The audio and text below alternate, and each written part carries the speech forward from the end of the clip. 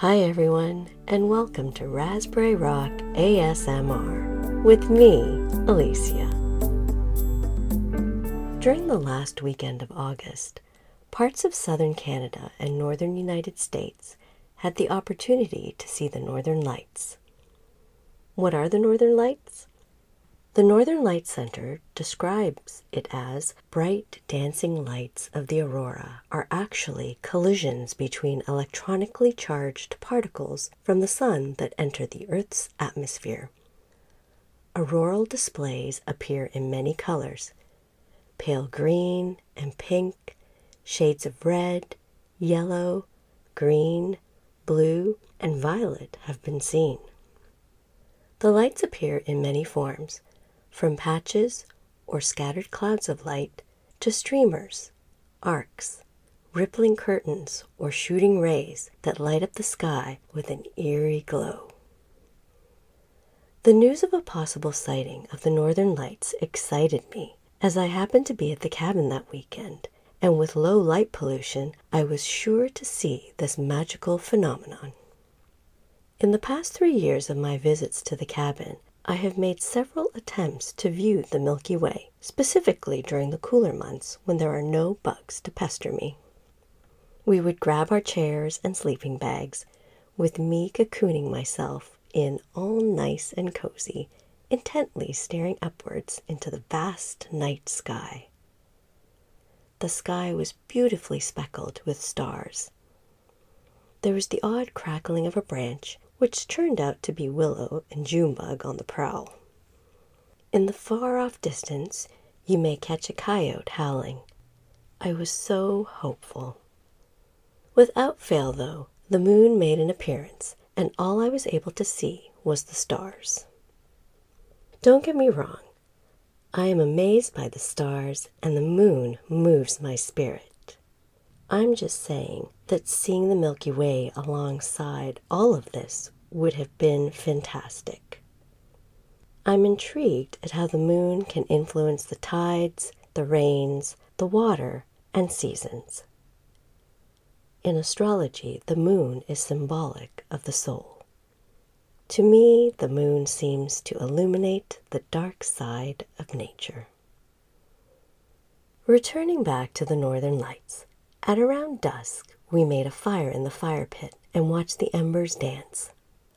Although the fire element may be viewed as representing passion, motivation, creativity, energy, or even anger, it can also be interpreted as our inner light, the fire that burns within us.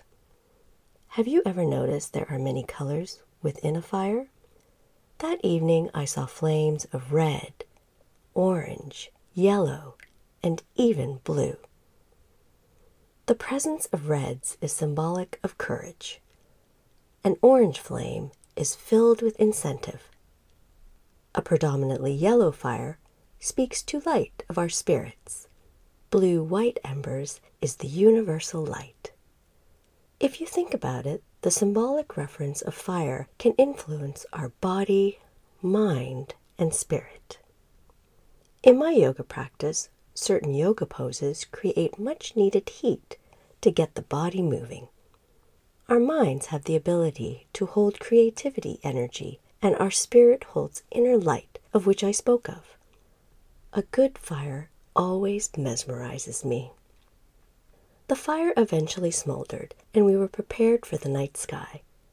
I settled back in the gravity chair with a couple of blankets and intently watched the sky transform. A blanket of stars covered my view. I saw a few shooting stars and made some wishes, hoping for them to come true. I even saw a couple of satellites traveling across. Was the Milky Way going to show itself? It did. The hazy band of light was faint in appearance to my naked eye.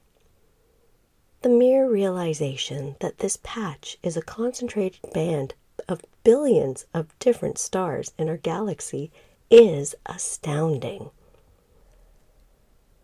While I was gazing back and forth, an owl serenaded us with its sounds. I whispered, "That is so cool that I get to hear You see, I have an affinity towards owls. In my Animal Spirit podcast, I explain the significance of owl. The owl call was eerily spooky and mysterious. I so wanted to see it take flight across the night sky. I have built an owl box that is perched high up on a tree in hopes that an owl will call it home.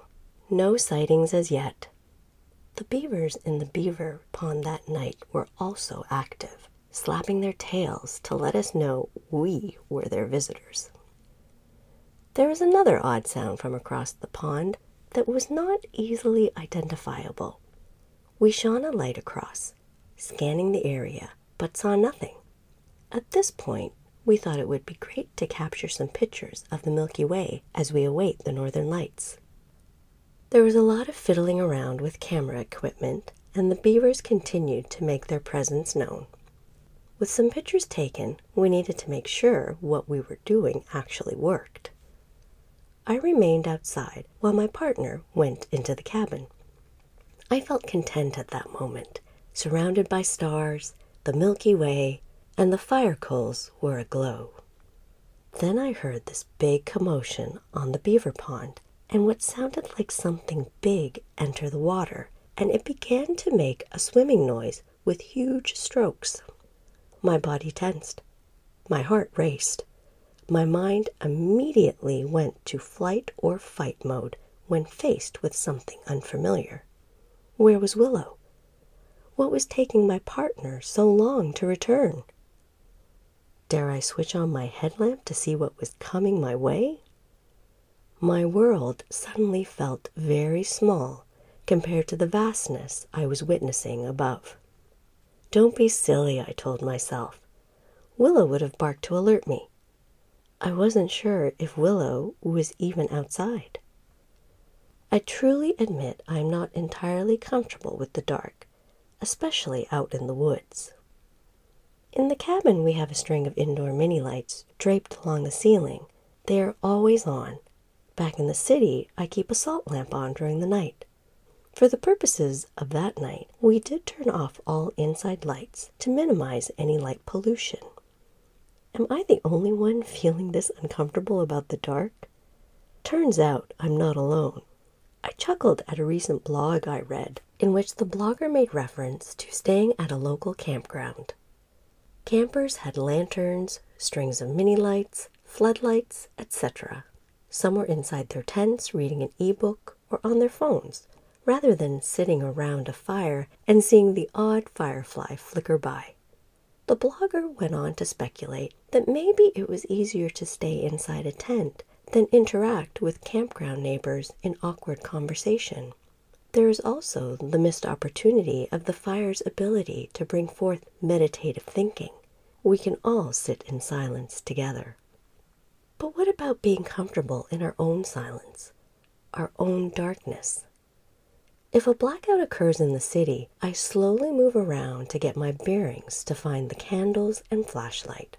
I am more aware of my surroundings until I become accustomed to the darkness.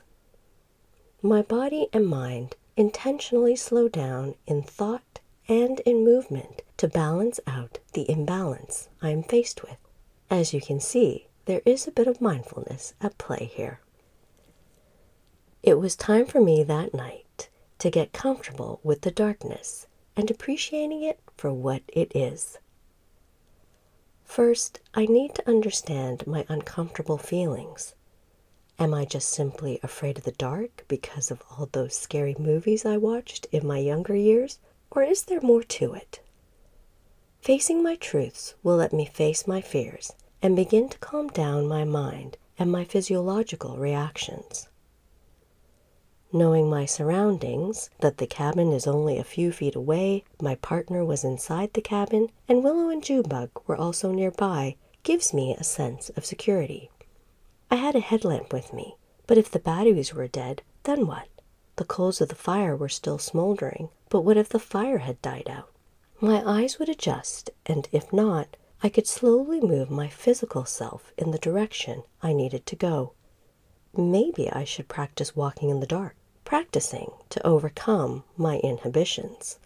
When the moon is out it can certainly be bright enough to light up the entire beaver pond. As mentioned before, it wasn't out that night, but could be a potential source of navigation. When we shone the light across the pond, I was petrified of seeing a shadow. I told myself whatever was splashing in the water was an animal, probably just trying to find its bearing in the dark. There was nothing to fear. Instead of just sitting in my chair, I actually got up and moved around a bit, careful not to step onto the fire pit or roll down the nearby hill. By exploring what little I could see, I was moving with the night.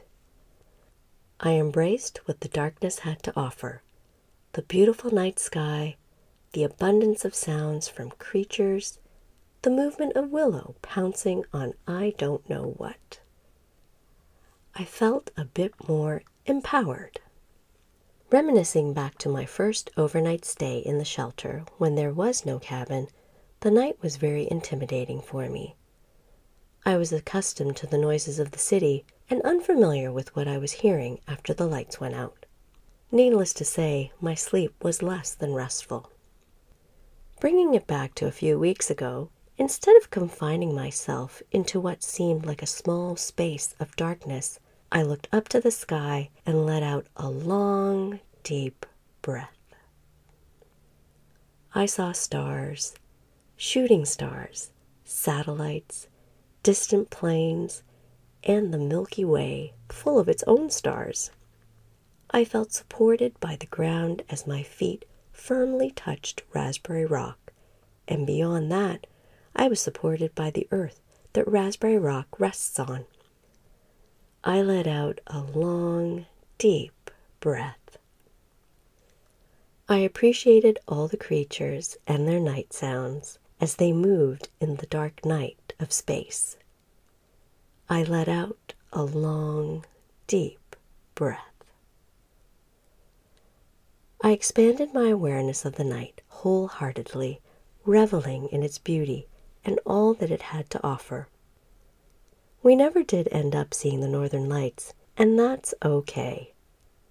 I connected to the dark, to the universe, truly appreciating a wider sense of the world, holding me and supporting me in this very moment. Wishing you a wonderful rest of the week, my friends.